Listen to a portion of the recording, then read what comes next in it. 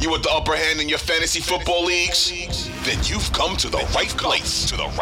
You're listening to the Upper Hand Fantasy Podcast. Now, here's your host, Faraz Siddiqui and Zach Rizzuto. All right, guys, we got a special guest in the house today. We got Tulane running back Tyjae Spears in the house. What's up, Tyjae? I appreciate you coming on the podcast, man. Man, I appreciate you for having me, man. I appreciate it. For sure, dude. Like, we were just talking before the podcast. You don't play fantasy football, but, I was just telling you that it's one of the most important positions that we have, right? So, like, this is one of those, we're looking at all the running backs coming in. We're trying to evaluate everything. But you was telling me that, like, evaluating a running back isn't so easy, right? We try to fixate on certain things, but you're telling me that, it's a pretty tough position to evaluate. And I agree. Every single year I'm looking at something different, behind the line. Once you get into whether you have a good offensive line or not, how does that switch your game? What do you think is the most underrated aspect when it comes to evaluating a running back? The most underrated aspect when it comes to, I guess, I can honestly say, like, what shows up on film, consistently is the truth. So, like, is the guy a fighter? Is he gonna fight, play in and play out when the line don't give him nothing? Like, that's the biggest thing right there. What do the guy do when his O-line don't give him nothing? I feel like, that's how people should start off evaluating running backs. What all can the guy do on his own? Like, do he win one-on-one situations? Can he make the last man miss? Is he a home run hitter? Like, that like, when you want to, like, dive into, is the guy a really good running back? That's what you should do. I feel you, man. Now, I was telling you also before the pod that, I don't follow college football extremely closely, admittedly, right? I love the NFL. I follow the NFL a ton. All my content is around the NFL. But during this period between January, when it comes time for the draft, I'm heavily looking into the prospects coming in, especially skill positions. And as I was preparing for the Senior Bowl, I was looking into your tape, your numbers, all that. And I have to say, man, like, I have become a huge fan of your game. And then when I was in Mobile at the Senior Bowl, you kept it going, right? You kind of put that cherry on top, for anyone who already knew what you were capable of. And those who didn't know what you were capable of, I feel like after that, they knew who Tyjae Spears was, right? So what was your experience like at the Senior Bowl?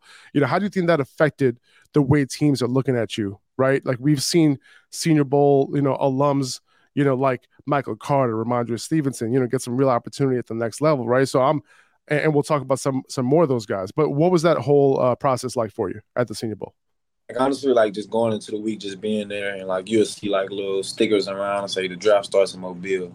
So, like, that was my mindset. Like, the draft started in Mobile. It don't matter, like, what you did before it is. It's just all about what you do and what you make of this opportunity. That was my whole thing the whole week. Like, man, I ain't finna waste a day. Rather, we just chilling, walking to meeting. I ain't finna waste a day. I'm finna just go out here, and just do what I do.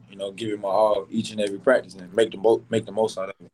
Because at the end of the day, man, you just got to be, like, appreciative, and you just got to, live in the moment. That's the biggest thing that the Senior Bowl taught me, just to live in the moment and just, man, it was a great experience, though, man.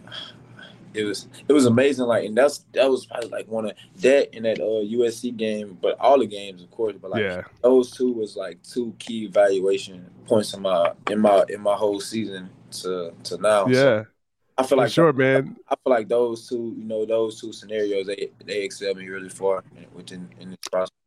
For sure. And we'll get to that USC game in a minute, because that was a pivotal moment in your career, and it happened right at the end of your career pretty much, right? And now, like, after the Senior Bowl, did you notice that, like, once you kind of made your mark at the Senior Bowl, that teams who might not have been interested, or, teams who were already interested became even more interested? Did you kind of feel that after the Senior Bowl because of the fact that you did your thing during that whole week of practice?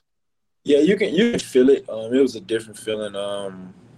Some people, like, coming around, like, going around the different teams, like, they'll know you now, or they'll know your name. So yeah, it was definitely different. But, like, from the Senior Bowl, man, I just gained a lot of confidence with inside my game. So it helped me understand the player that I am, and also it helped me to understand that you know, it's best that you be yourself in every scenario that you in. Like if you coming into the counter with this team, just be yourself and just, you know, just in that moment of given time, just show them the authentic person that you are, and like, you know, they gonna either cling towards you or, you know, they gonna find the next best. They gonna find the next guy that's gonna, you know, do it. So like just.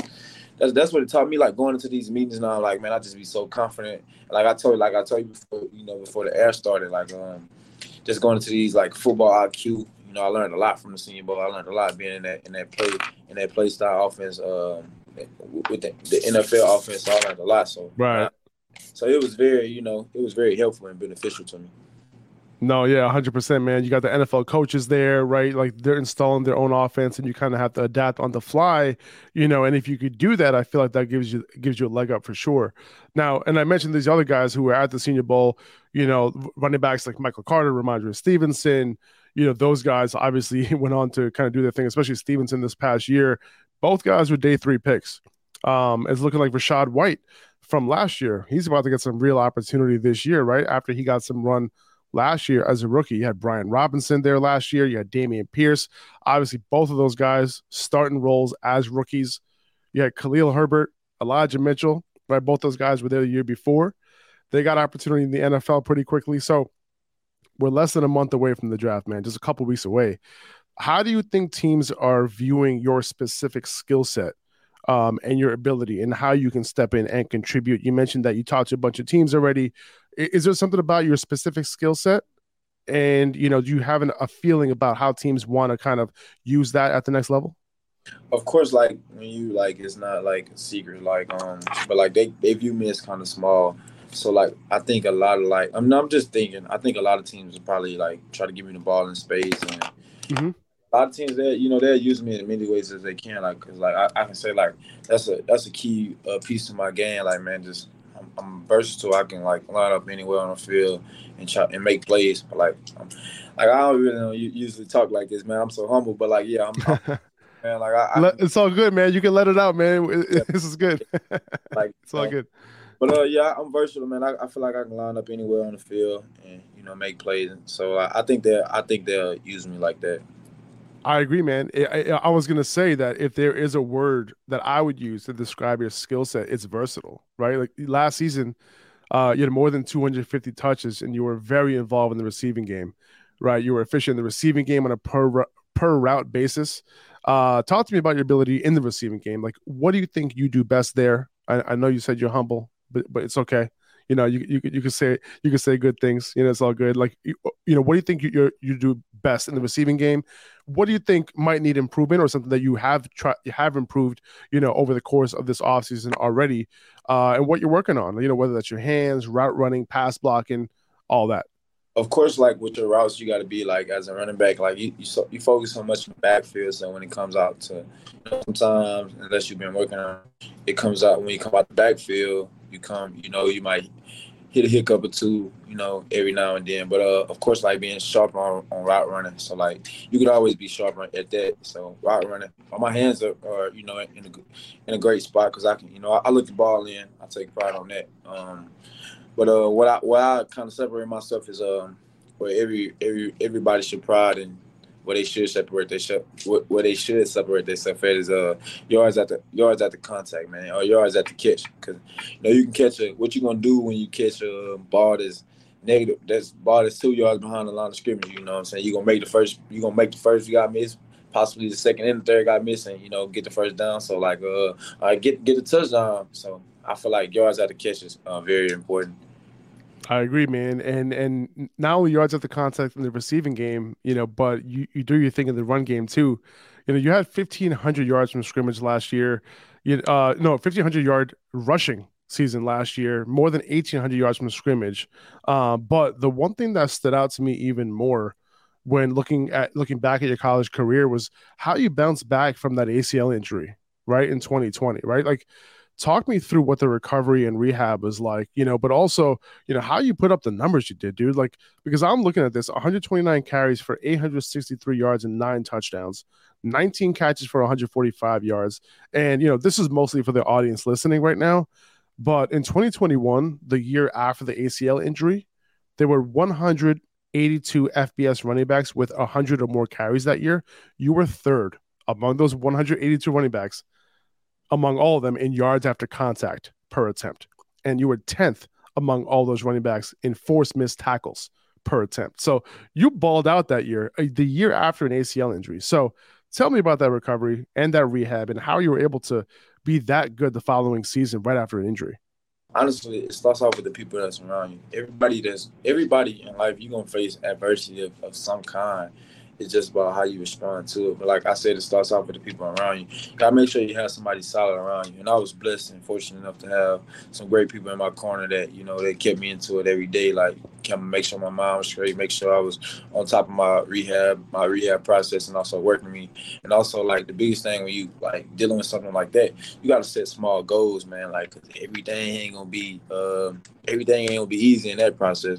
And it get rough sometimes because – you just gotta when you in the rehabilitation process, you gotta really, like, when you hurt your knee or something, you gotta learn how to walk again. So you gotta learn how to use them ligaments. You gotta learn how to use them joints again. So it was tough, but like I said, you're gonna face some adversity. It's not about the adversity you face; it's just how you respond to it. Like honestly, I responded to it well. Like I said, with the people that I had in my corner. But it's just like, man, a testament to that season, man, is just like appreciation for all those people, and also all the work that I put in over the course of it. But also, you can't do it without God, man. God is, the best thing that you can have. I don't know if you're religious or not, but I'm a firm believer in God. So, like, He helped me and He guided me through that too. But yeah. So, like, it's a lot of hard work, man.